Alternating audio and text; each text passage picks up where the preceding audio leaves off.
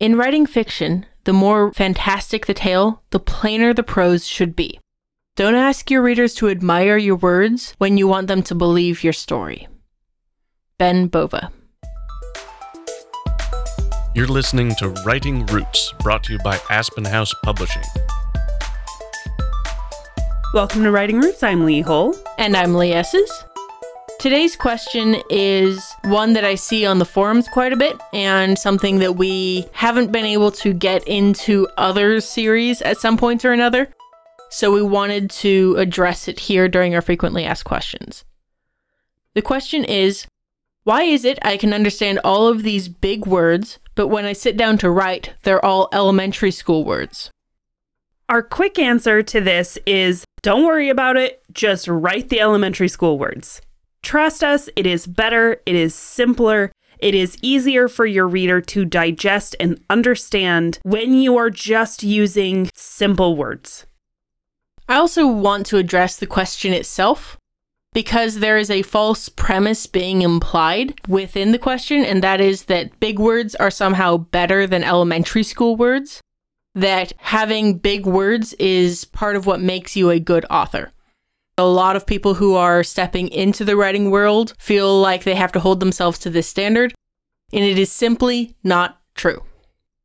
We've said it before, but the reason why it's not true is because the word choice as you're writing is about getting the right word, not the biggest word. So really, especially when you're writing that first draft, you need to just write whatever word works. Whatever word you can come up with in the moment. Don't stall to try to come up with the bigger, fancier, more complicated word when something simple will work. And during the editing phase, please do not right-click thesaurus. That word looks big. You're not impressing anybody. If someone does know what that word means, then you're likely to turn them off because it's not the right connotation. English is a fantastic language for storytelling, and a lot of people whose second language is English prefers writing in English because there are so many intricate words and connotations for concepts out there. But really, whatever is most natural, whatever is comfortable, is far more valuable to the reader than words that are there to make the author feel smart and superior. There are several reasons why big words can be a turnoff for readers, and all of them are bad for the survival of your book. The first one that is most obvious to me is if I don't know what this word means, I will set the book down, pick up my phone to Google what the word means. And while I'm there, I'm also going to check my games that I play, and I'm going to double check my social media. And now you've completely lost me as a reader. And now I'm on TikTok doom scrolling instead of reading your book. Way too easy. It is very rare that constantly looking up words makes for an enjoyable reading experience. I don't want to be pulled away from a book, and I also don't want to feel stupid while I read. Yes, I may have a college degree, and it is in communications, and I do have a very large general vocabulary. But there are some times that I am reading a book and I run into some words that I have never heard before, that I didn't know existed. And it kind of makes me go, why? Why is this word in here when this other word that is far more common and easier to understand fits the definition perfectly? Probably better than the big word does. It can feel good as a reader to go, hey, I know what that word means. But if you're throwing 17 per page at your readers, they're going to be so focused on the vocabulary that they are completely missing this story. I would say every once in a while, no more than once per chapter, can you throw in a word that you think your audience wouldn't know. Obviously, if you're writing middle grade, things are a little different than if you're writing classic adult thrillers. Overall, having a big vocabulary isn't about writing big words. Yes, as a writer, you need to have a big vocabulary. You need to know a lot of words. But the reason is so that you can choose the right word for the moment. and not in your first draft. You can pick the right word in your second or third draft. I like to use the illustration of Hawkeye. Did you see that TV show a few years back now? He has a myriad of different arrows in his quiver, and he pulls out the right one for the moment. The more arrows, the more variety he has in that quiver, the better the arrow is for his purposes. As an author, having the largest number of arrows in that quiver means you can successfully communicate and accomplish your goals by picking the right one, not necessarily the biggest one. There is absolutely no harm in learning new words. There is no harm in having a large vocabulary.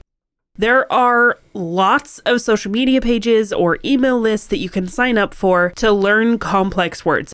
Is it Merriam-Webster that has the word of the day? Yeah.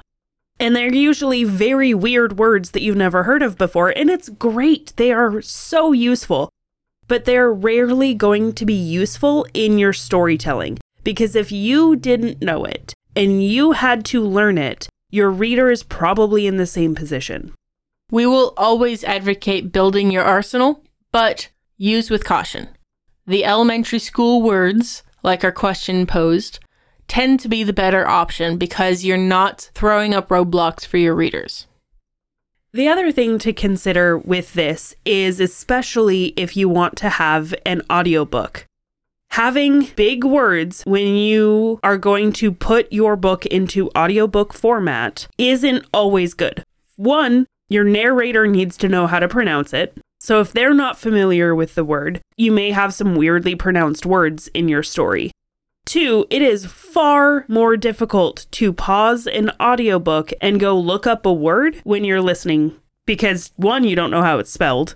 Plus, I saw on TikTok recently a perfect example of why sometimes using the common word for something is better when you have an audiobook. And that is for the word moo. That is M-O-U-E.